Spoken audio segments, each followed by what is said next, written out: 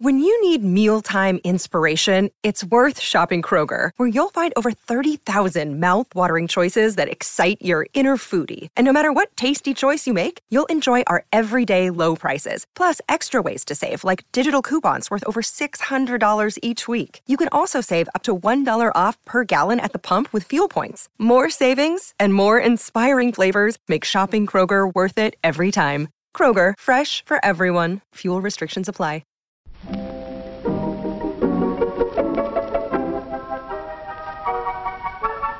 Maybe it's just that you don't know how to use social courtesy. Oh, that's old-fashioned.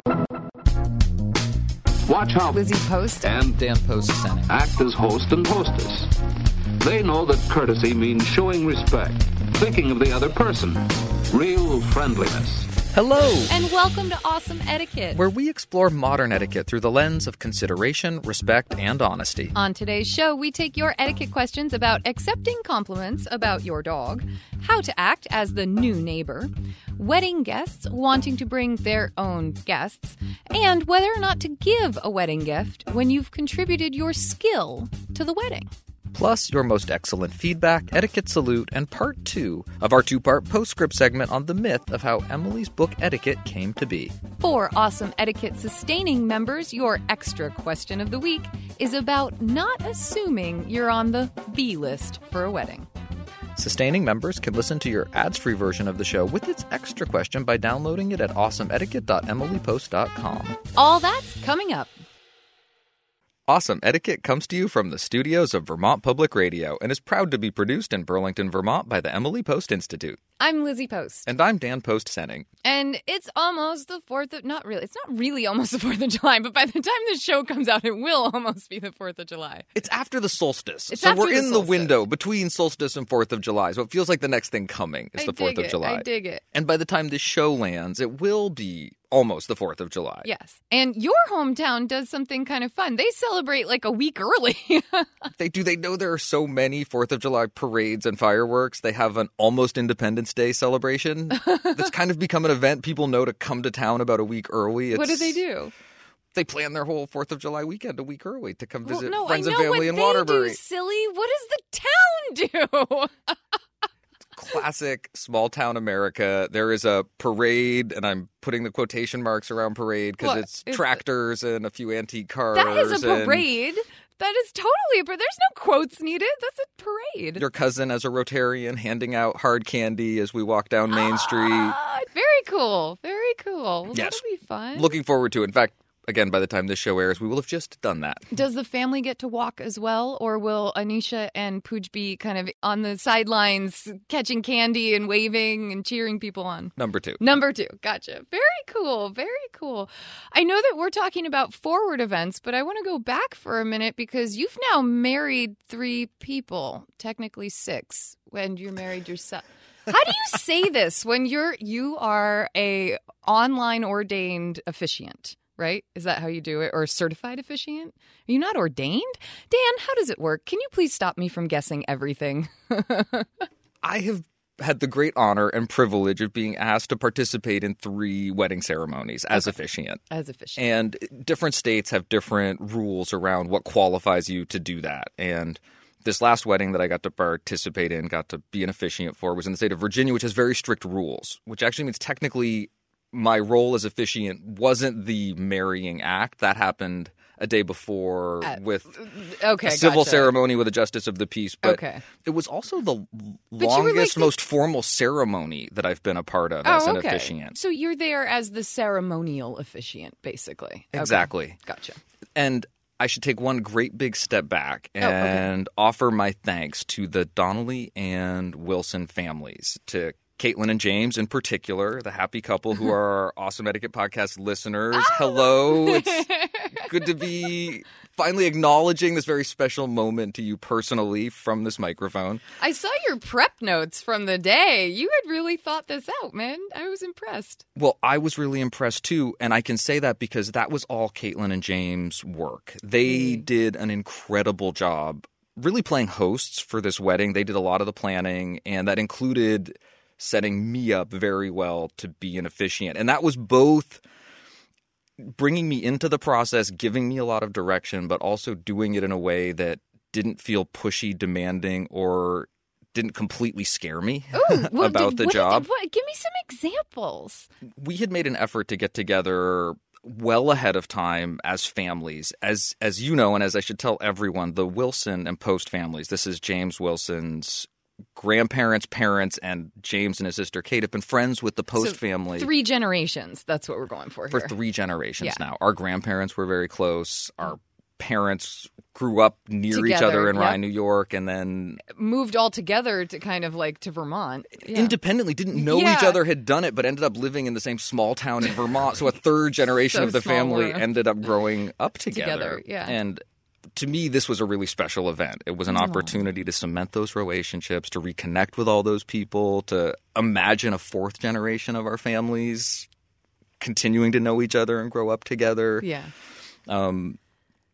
Caitlin and James had done a really good job already building out a ceremony that was the kind of ceremony that would, as your sister often says, make them feel married. Oh, I love that line so much. She was genius for coming up with that. It was very much theirs, and at the same time had the elements of a ceremony that to them would formalize a union, would be the kind of ceremony they would want to share with friends and family on their special day. And they shared that with me. There was enough structure there to make me feel comfortable. And then they also said, and this is where we would turn it over to you to say something or to manage how you want to get in and out of this or between these parts of the ceremony. So what did you talk about? Did you talk about like union? I mean, you're a married man now, whereas the other 2 weddings you presided over, you were not married yourself yet.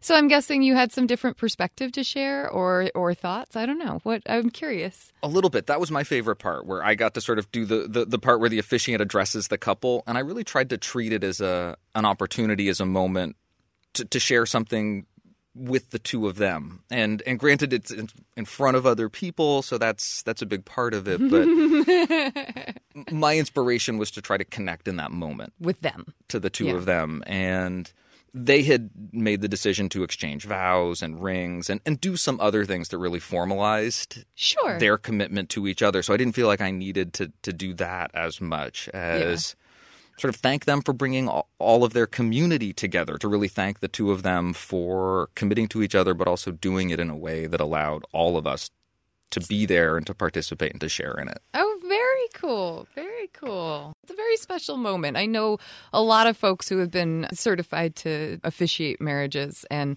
they love the experience. They really, really love the experience.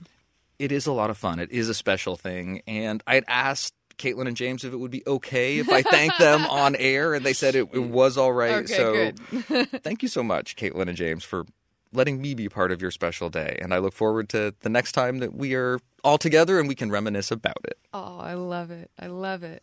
I could think about weddings all day, but we have a show to do. We do have a show to do, yes. Let's get to it. All right.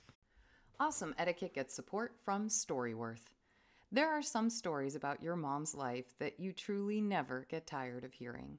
From hilarious to heartfelt, tear-jerking to plot-twisting, Mom's retelling of the events always brings a bit of joy. Just in time for Mother's Day, we here at Awesome Etiquette found the perfect gift that can capture all of your mom's stories for your family forever. It's called Storyworth. Storyworth helps you preserve precious memories and stories from your mom or a mother figure in your life for years to come. Here's how it works. Each week, Storyworth emails your loved one a thought-provoking question that you get to help pick. What was your first job? Who was your first crush? Storyworth makes the writing process a breeze. All your loved one needs to do is to respond to the email prompt with a story. Long or short, it doesn't matter. I did this with my mom, and it was really, really rewarding.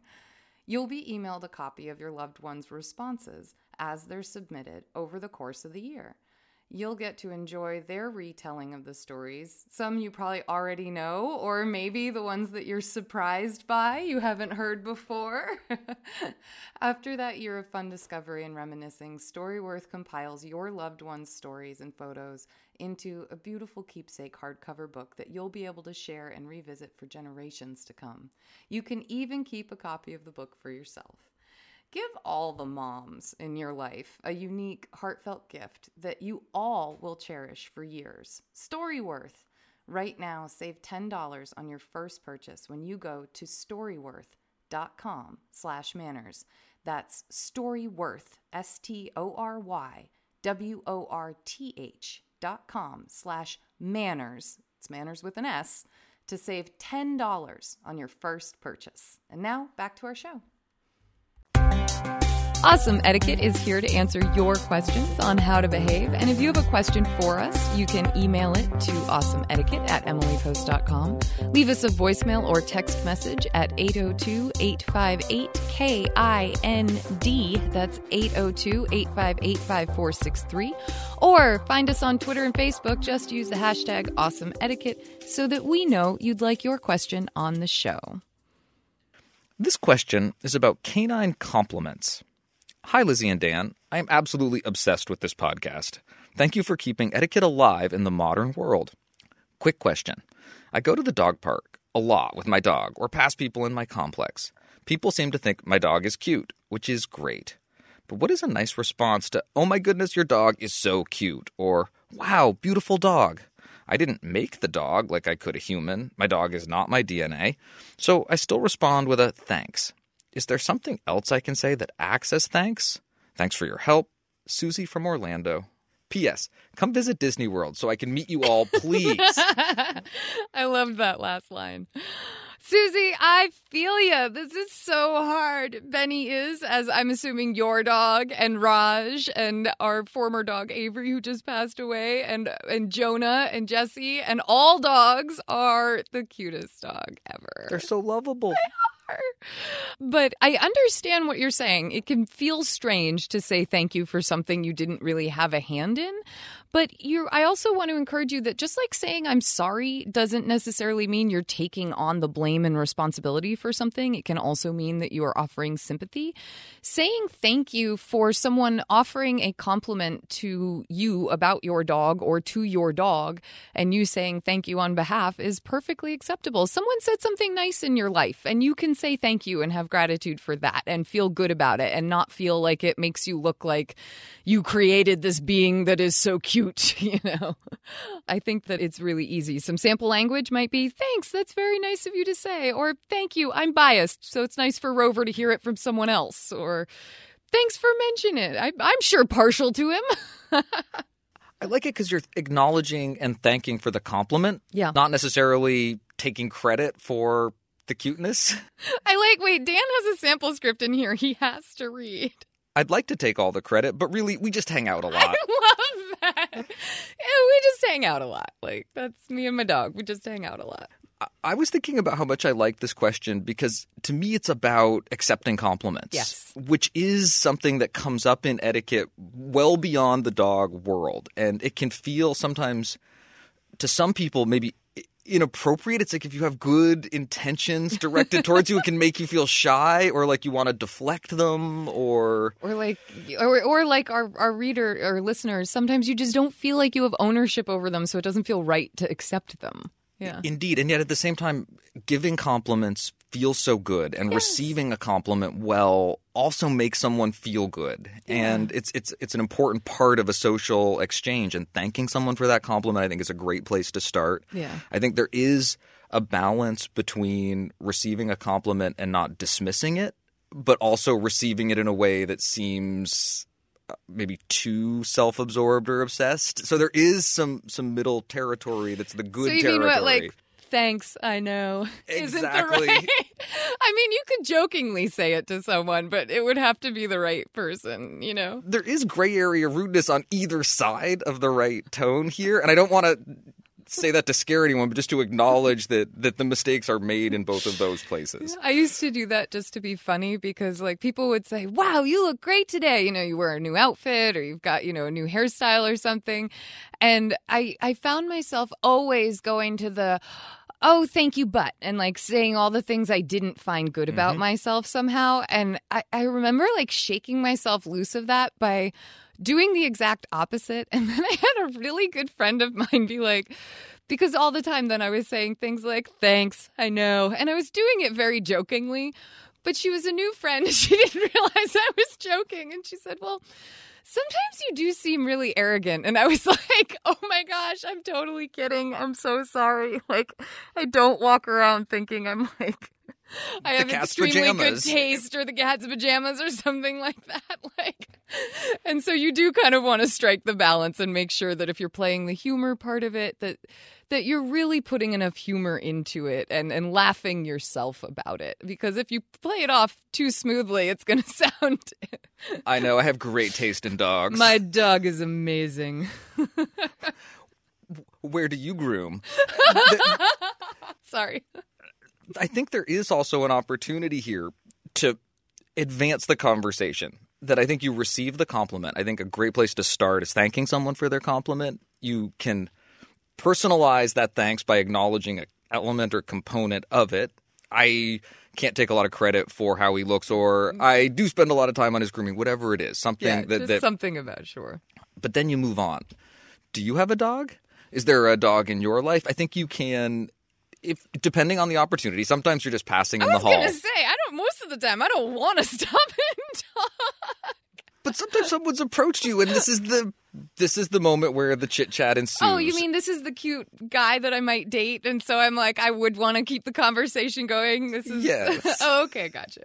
Yeah, I have a dog. He's not with me today, or I grew up with labs, or whatever it might be, and then totally you're beyond that compliment moment, and you're into the delightful conversation that follows and lasts as long as it does. I've had exactly what you're talking about, even on those short moments when you're just going, but a little kid wants to come up and say hi to your dog, so you stop for a minute and you say, oh, do you have a doggy at home? Or, oh, do you really like doggies? And then you can just move on. It's, okay, great. Well, have a nice day. Thanks for saying hi. Those are great ways to move. And again, that was for, when you're talking to a child. But there are nice ways to have very short, brief conversations and not get stuck, even if you ask kind of like what Dan's saying, a follow-up question.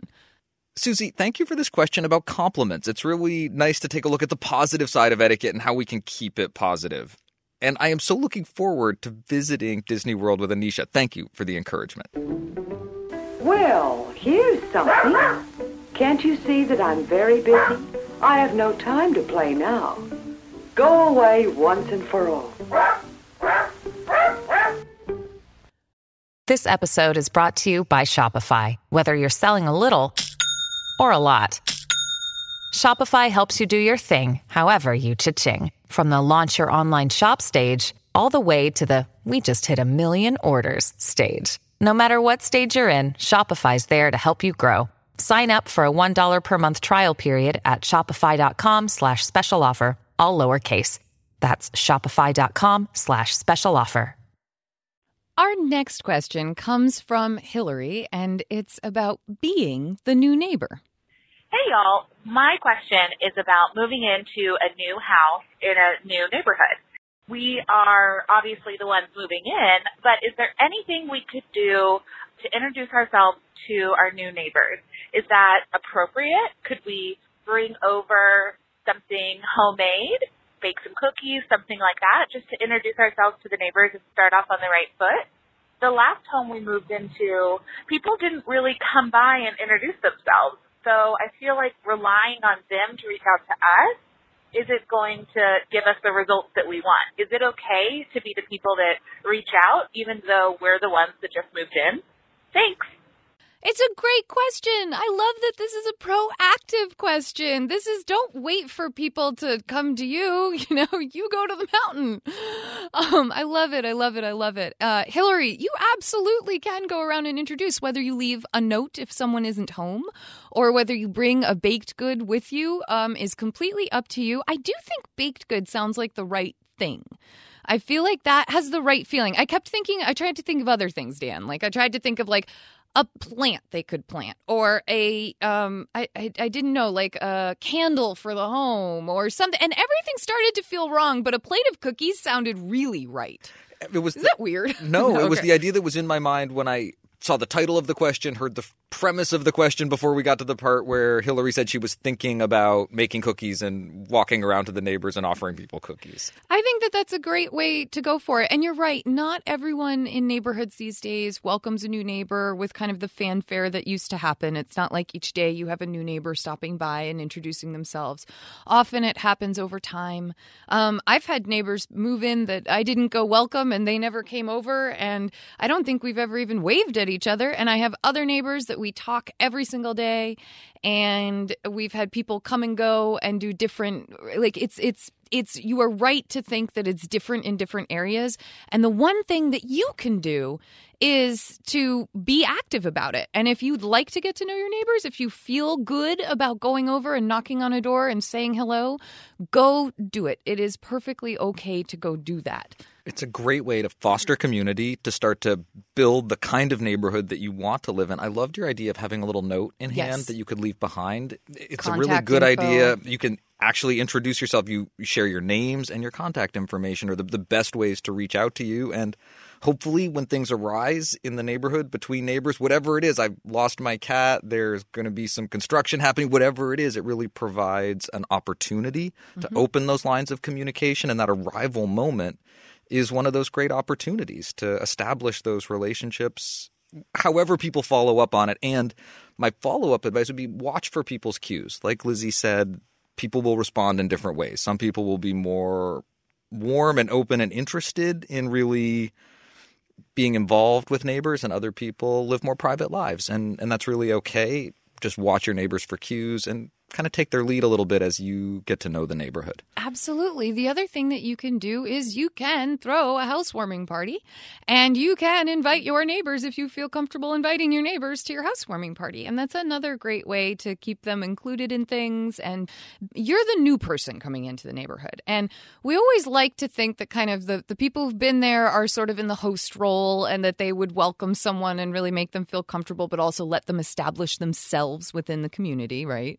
But if that's not happening, you can assume that role and start inviting people into your world as far and as many as you would like. There's a very traditional etiquette here from back in Emily's day where when you were new in town, you went around and presented yourself. And there was a really formal process for this. And depending on what time of day you arrived and who was home when you got there, you were either brought into the house or asked to leave a card or offered to leave a card. And there was a whole coded secret language around the way that presenting happened and receiving happened, depending on the relationships between the parties involved. We don't live in that world anymore, but we've definitely retained elements of that. And it is completely appropriate, has always been appropriate for you to make the rounds when you're the new person in town. Hillary, we hope that you have a wonderful move to your new house. It is so much fun setting up in a new location and getting to know the neighbors. Yes, this is the house where Joey lives. Now that Joey has made friends, you don't see him looking out the window anymore. For Joey has found how much fun it is to have friends to play with.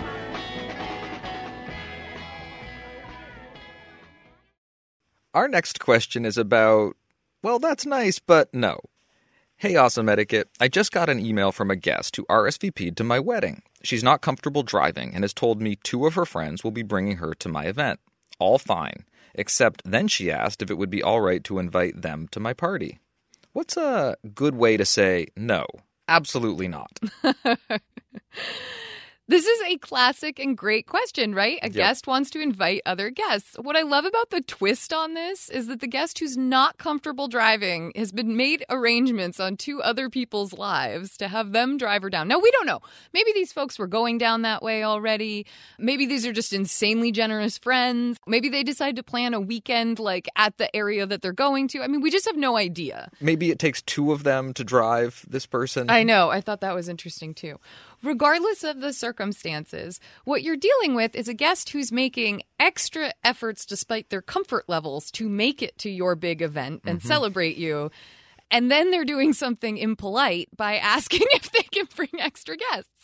You are right that you have no obligation to say yes to this, that guests are on their own for figuring out how to get to a wedding, and it's not your obligation to thank the people that get them there by inviting them to the wedding. I think that you really want to keep your attitude positive when you're thinking about this, and think about the fact that your friend is going to extra lengths, even though it's her issue. She's going to extra lengths to make it there for your big day. Because if you walk into this conversation with the mindset of, absolutely not. Like, are you crazy? This is so not awesome etiquette. Then, and I'm not saying that's exactly what you're doing now, but if your brain goes to that place, you're more likely to give her kind of a rude or questioning, like, how could you even ask this type response? But I think if what you're really thinking of is, oh my gosh, she's making efforts to get here and including other people, but no, she can't invite them. Let's focus on, oh my gosh, this is wonderful that you're going to be here. I'm so excited. Unfortunately, we can't accommodate any extra guests. I really hope you'll still be able to come and have a great time. There you go. It's like you have to say the thank you and the encouragement for the efforts being made to get there to your event. A very clear, very distinctive, I'm sorry, but no, we can't accommodate. And then you recognize that it's the other person's choice then, whether they still come or not at that point. There were impulses in me to want to accommodate these other people. Right. And to find a way to accommodate them. Maybe they can't come to the ceremony or can't come to the dinner, but maybe there's a reception or a party that's happening that they could come to. And I know that it starts to get into that parsing territory of, well, they could come after this time when dinner's not being served and the band's starting to play, or we've transitioned from the dining room to the bar and reception and party area of whatever venue it is that we're going to be at. That's exactly it, is that you do have the option of, you don't have to invite these people to come to the kind of catered by head type count that you're dealing with when you're dealing with a guest list. You don't have to invite them at all because you may not know them at all. And I do think that that's got to be kind of a thing. It's like if you know them and they just couldn't make the cut because you've got too many cousins or something like that, then I would consider inviting them to kind of the evening once. And again, just like what Dan's saying, it's kind of, you could probably get away with them being there for the cake, but because often there's enough extra cake that they could be there for the cake cut. But really, after that cake cutting is like the signal that any guest who has been invited can go home. To me, that's actually a really good time for kind of these extra type guests or people that you couldn't put on your guest list to say, hey, if you do want to come celebrate, we'd love to have you. We understand that we're asking you to come for the kind of end of the event, but it is the fun part, a very fun part of the event. If you're getting into that sort of more parsing territory where you're talking to someone, having a longer conversation, I think it's okay to share your reasons. I really liked your basic sample script. Thank them for making the effort. Be clear about what you can and can't accommodate.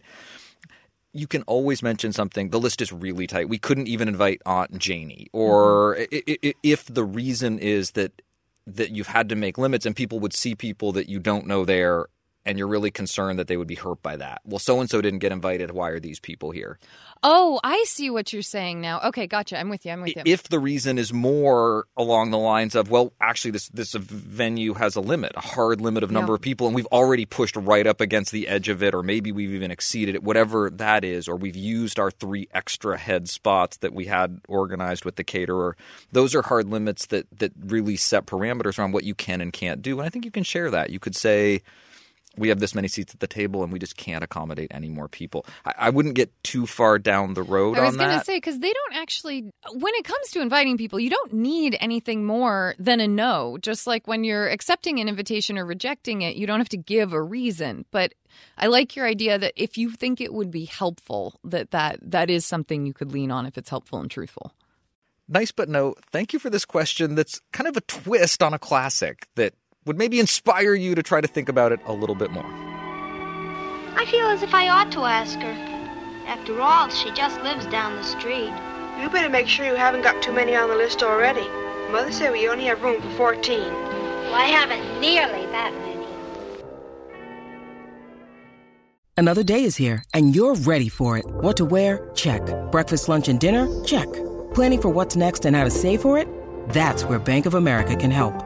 For your financial to-dos, Bank of America has experts ready to help get you closer to your goals. Get started at one of our local financial centers or 24/7 in our mobile banking app. Find a location near you at bankofamerica.com/talktous. What would you like the power to do?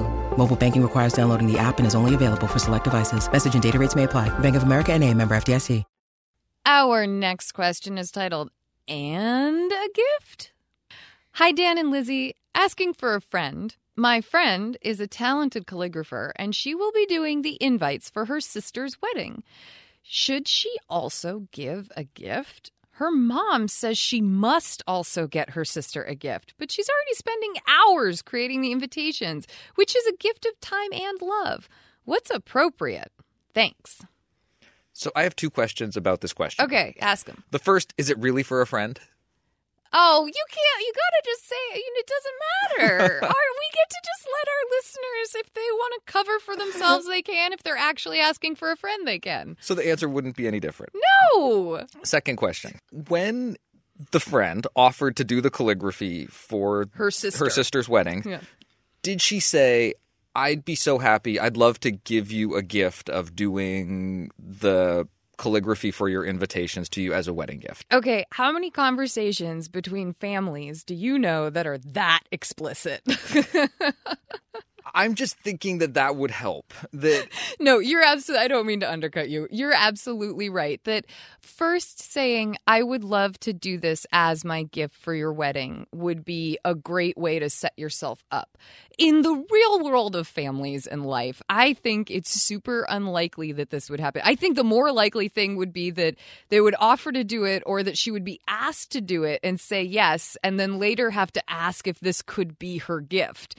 And then that's even more awkward because you're asking someone you're giving a gift to whether the gift you're giving is acceptable enough as a gift. Let's bear in mind, too, calligraphy for wedding invitations can run thousands of dollars. Like, if we're talking about a 150-person wedding, those could easily be $8,000 invitations right there. Like, it's just not unheard of. That is a lot of hours of work. It's a lot of hours of work. It's also why a lot of people turned to getting their invitations printed or, other methods. But it's a lot of work. And frankly, I'm going to be a little judgy here. I'm going to put my opinion stamp on something. I think mom's being over the top. I think mom is not recognizing how much her one daughter is doing for the other daughter. And I think it's pretty inconsiderate for her to not be recognizing that. Now, my judgment's over. Now here's my Libra brain kicking in, balance it out. We don't know. Maybe all of that has been there. Maybe there's been a lot of gratitude and recognition of this. And mom is still saying, it's your sister's wedding. Commemorate it with something sweet and nice and a gift. Get a little something, wrap it up, put a note on it. Not hard. Not hard at all. My sister told me, please don't worry about getting a gift. At various points throughout, she had said that to me. And she also knew that we as a bridal party were getting together to do a group gift. And so I knew I was fine being a part of the group gift. But I do think this is your friend's sister's wedding.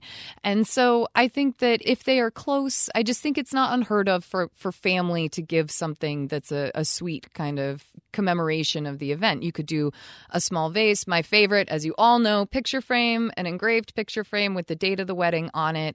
It is inexpensive, usually under $30, including engraving and sometimes even including shipping. And then it's also a gift that is immediately usable and that I think tends to last the test of time. I still see the picture frames I've given up in people's houses a decade after I've given them, whereas that salad spinner might have, kicked the bucket at this point or something like that. Or those dish towels are probably gone, or that spoon went down the disposal, I want to affirm your Libra brain. Thanks. I definitely see the balance on both sides of this equation. I see that, boy, this really is a huge thing that you're already doing. It's a big, big deal. Huge. And on the other side, it's not that hard to just get a little something. And the scales tip back and forth, back and forth. I would say make it clear that you're thinking of that as the gift, if that's the route that you intend to go. Figure out a way to personalize and connect that thought with your sister, just so that there's clear understanding that that's the side of the scale that weighed out for you in this situation.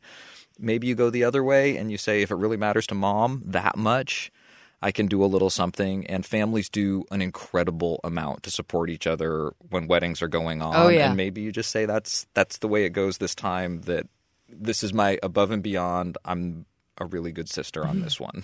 Yes, awesome sister. I would also say that just in case your friend is dealing with budget issues and really doesn't have room in the budget for a gift for her sister at this point, I would suggest that maybe she try and do some, using her calligraphy skills, do something that might be writing out the chorus to a beautiful love song or a small poem about love or just anything like along those lines could be, and then, frame it or, some people do the like roll it up like a scroll and tie it with a beautiful ribbon.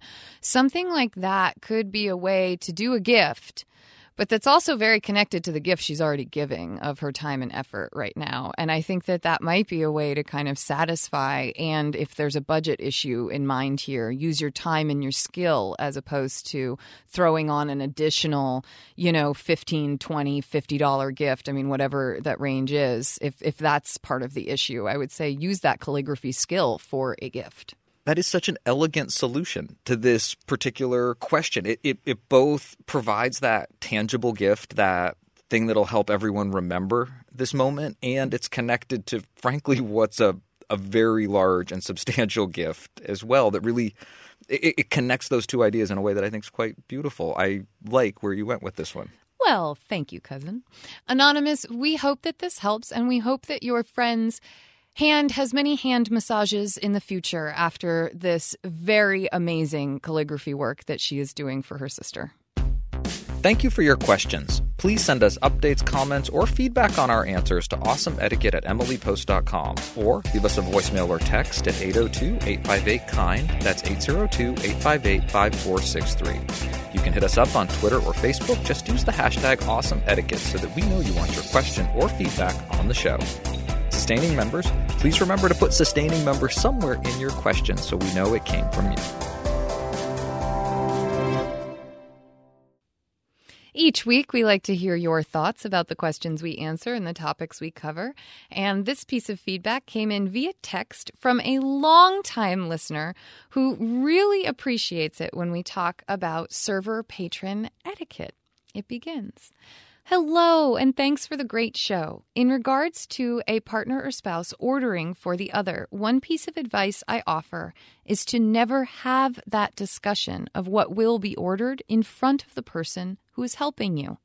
Having worked in the service industry, there is nothing more awkward for a server or person taking an order at a fast casual establishment than to listen to two people discussing what they want, meaning hearing the order dictated to the person who's placing the order, and then have the person ordering repeat that whole order again to you. It just makes everything weird, as the person in the service industry just heard what was wanted.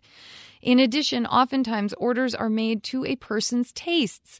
It's hard for a server to have to ask, would you like that rare, medium, etc., and then have the person ordering ask the other guest how they'd like it, and then tell that back to the server. We're all there.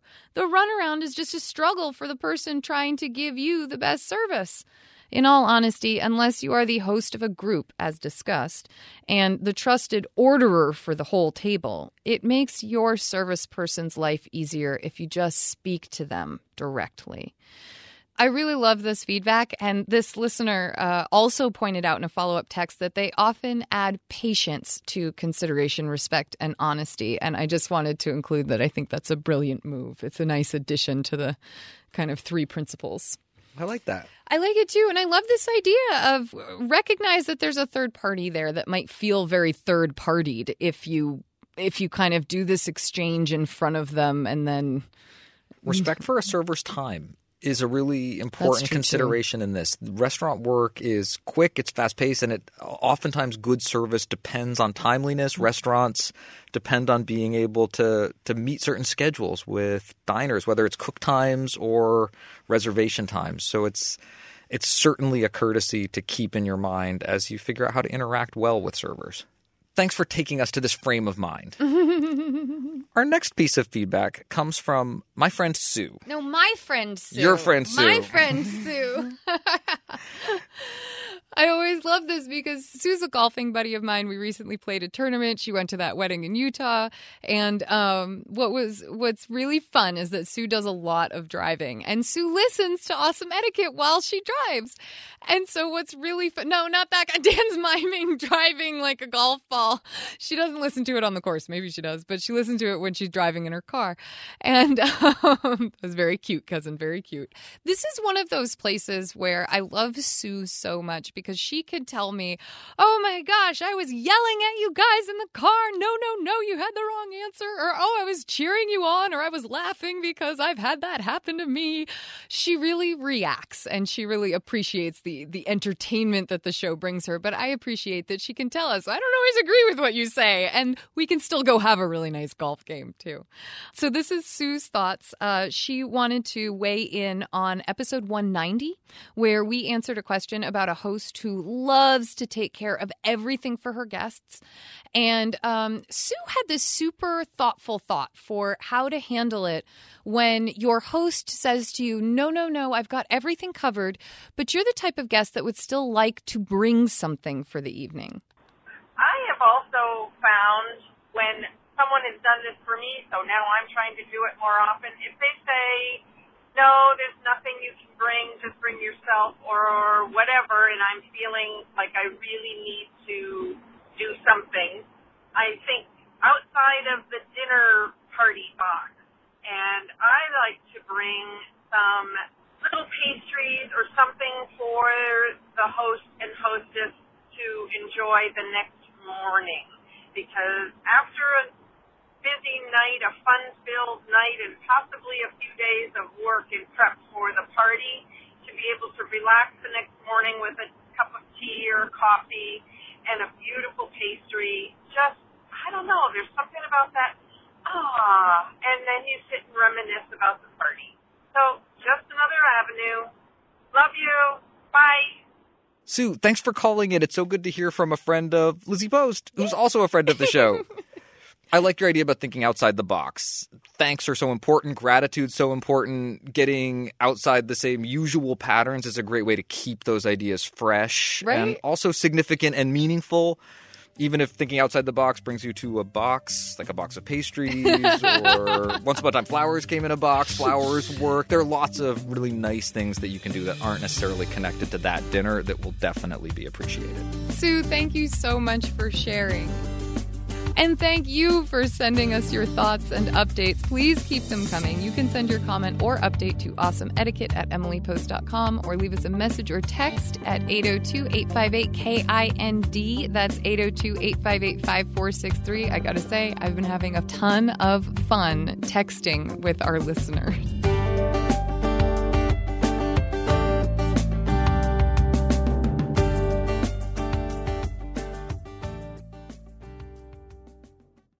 It's time for our postscript segment where we dive deeper into a topic of etiquette. And today's postscript is a continuation of last week's postscript. Yes, we are continuing with the story, the kind of legendary story and the more realistic story of how the Book of Etiquette came to be, how Emily came to be an etiquette writer. I have to confess, I'm a little nervous about our reading this week. You did so well last week. You did such a good job reading this. Thank you. Today's reading comes from Laura Claridge's biography of Emily Post, titled Emily Post. And it's from page 245, and the chapter is 39. Our story picks up after a dinner party where the idea of writing a book about etiquette had first been posed to Emily Post by a couple of her friends.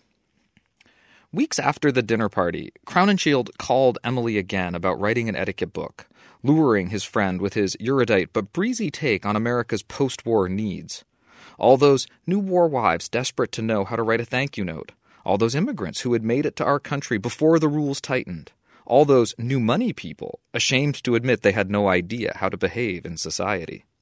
Over the past decade, the country had also witnessed unprecedented numbers of rural American women, the purveyors of the nation's manners, moving to cities. He smoothly explained that he had taken the liberty of setting up a meeting between her and Richard Duffy, the new editor at Funk & Wagnalls, who had been one of Emily's first supporters when he worked at Ainsley's. Crowninshield also disparaged the present competition published by Doubleday, knowing he was appealing to Emily's prodigious vanity. The Doubleday book to which he referred was the 2-volume Book of Etiquette, actually an old compendium newly spruced up by 19-year-old copywriter Lillian Eichler. The original version, written by Emily Holt, emphasized elaborate rules and petty details. Crowney explained, recently, the publisher had sought to increase sales by underwriting a publicity campaign of monthly cartoons, advertisements depicting humiliating social blunders, especially those of young married couples and aspiring social classes. The offenders were shown ruining all future chances of success through their unwitting faux pas, born out of crass ignorance. Doubleday's ads infuriated Emily, who later remembered that they made me so blind mad that I couldn't see straight. She had grown up believing it wrong to shame others, a belief that had only strengthened with age. The myth of etiquette's origin is one of infinite delay, with Emily deciding only at the last minute to take on the project, almost, though she would never have said so, as a social obligation. Throughout the years, she would retell the genesis of etiquette as if she had been horrified at the idea Crowninshield proposed, then appalled, even insulted, by this subject that he and Richard Duffy kept urging on her.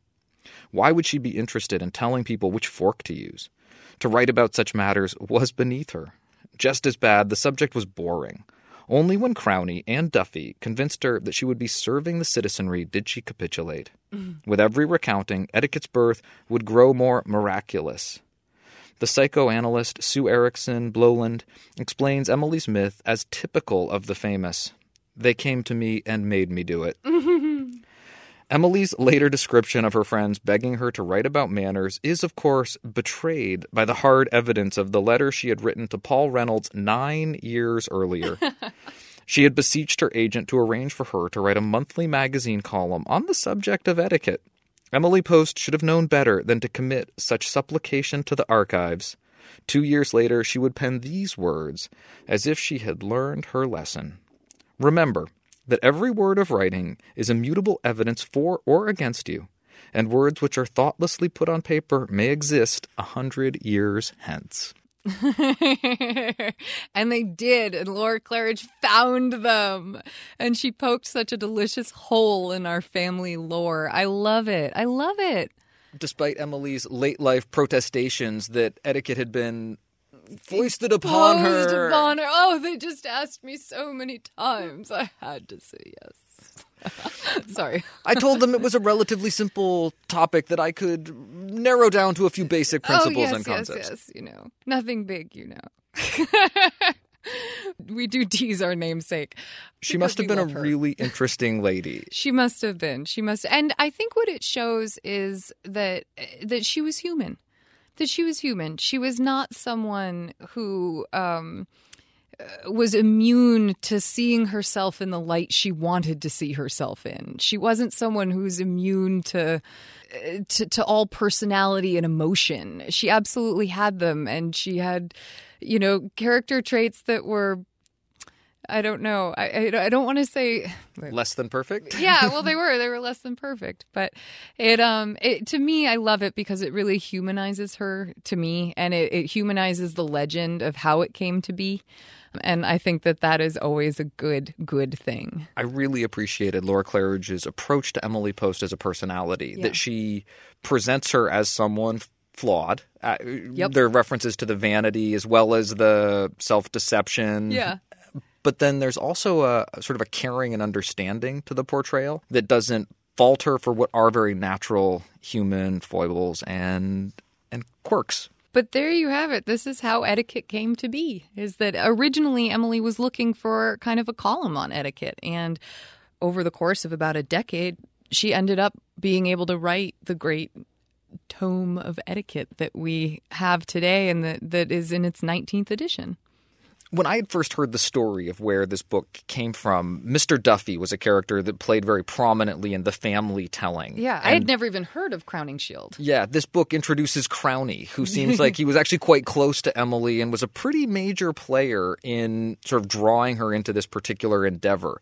The other thing I really liked was the mention of the competition, the other books that were in play at the time. Writing etiquette books was something that was going on when Emily was writing. It was in vogue, and her book was was one of a number that actually did quite well, but it wasn't unique or singular in terms of its subject matter or even her particular approach. Yeah, although she did end up as a bestseller. I mean, she did something in her approach that was, even though this was going on with others at the time, she kind of came out reigning a bit. I don't know what the sales numbers competing between like the Vanderbilt one and Emily's or the other books that were coming out. Also. Yeah, exactly. Yeah. Right, because that was an updated version. The one that they mentioned here in our reading was an updated version of kind of an older book that I would assume came from more the Victorian times, where there was a lot more to explain. I mean, Emily's book, I believe, and I could be wrong, was one of the first to really narrow down the scope of the table setting, right? I mean, she was at that era where we were changing from a utensil like that strawberry sifter from the other week for every single piece of food and way you could eat it, down to something that's more practical and manageable for the everyday home. Definitely. And that evolution of her tradition over the first several editions of etiquette, I think, really does start to tell the story of why her etiquette was so lasting and why it continued to be meaningful and significant for such a broad audience. Yeah. It's just a really fun read, and we will continue to dive into it every opportunity we get. Dan, thank you for reading that today. To be continued. We like to end our show on a high note, so we turn to you to hear about the good etiquette you're seeing and experiencing out in the world, and that can come in so many forms. Today, we have a salute from Sarah, who had a wonderful salute about preparing to attend her first Indian wedding. I absolutely love the podcast, and I have an etiquette salute. Earlier this year, my husband and I were invited to an Indian wedding. As I'm sure you both know, this wedding had multiple celebrations spread out over multiple days. My husband and I had never been to an Indian wedding, and we didn't really know what to wear. We spoke to the bride and groom, and they were very reassuring and relaxed, telling us to wear whatever we felt comfortable wearing. But that didn't really sit quite well with us. We tried to find stores in Ottawa where we live that sell Indian clothing, but there weren't a lot of options. We remembered that a friend on my husband's hockey team recently got married, and he's Indian. So my husband said he would speak with him. Within seconds of explaining, my husband's friend told us not to worry. He would have us over to his parents' house and they would set us up with all the necessary clothes. Fast forward 2 weeks later, and we met with our friend's mother. She welcomed me so graciously into her home. She made snacks and tea for me. She laid out dozens of outfits and tried to help me select what looked best with my complexion and shoe choices. She even ironed the clothing, folded it with great precision, and wrapped it for me. She wanted it ready to go in my suitcase when I left her house. I should mention that I have a 4-month-old son, and she was so taken with him. She snuggled him and cooed over him while I tried everything on. While I was there, our friend's mother mentioned to give the clothing to my husband to return at a hockey game when he sees our friend next. At the end of the visit, she said, "Oh, please come back with the baby. We can have lunch and look at the wedding photos." After the wedding, I came back with the clothes, and we had a wonderful visit. She prepared food and poured over the photos of the wedding.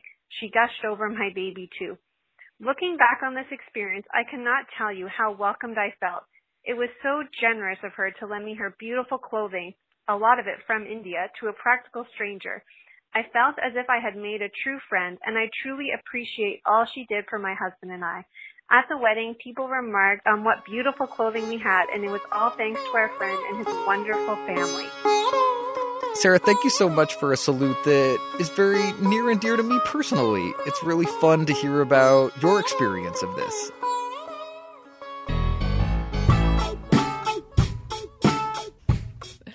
And thank you for listening. Thank you to everyone who sent us something. You can send us questions, comments, and salutes by email to awesomeetiquette@emilypost.com. By phone, you can leave us a message or shoot us a text at 802-858-KIND.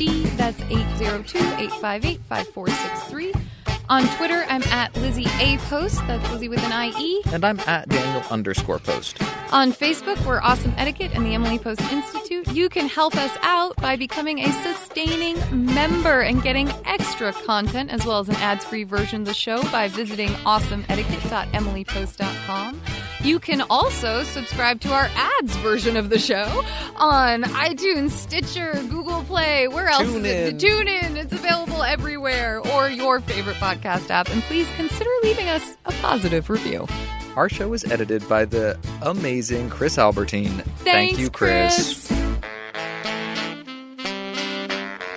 You have no idea the work that goes into the simplest part.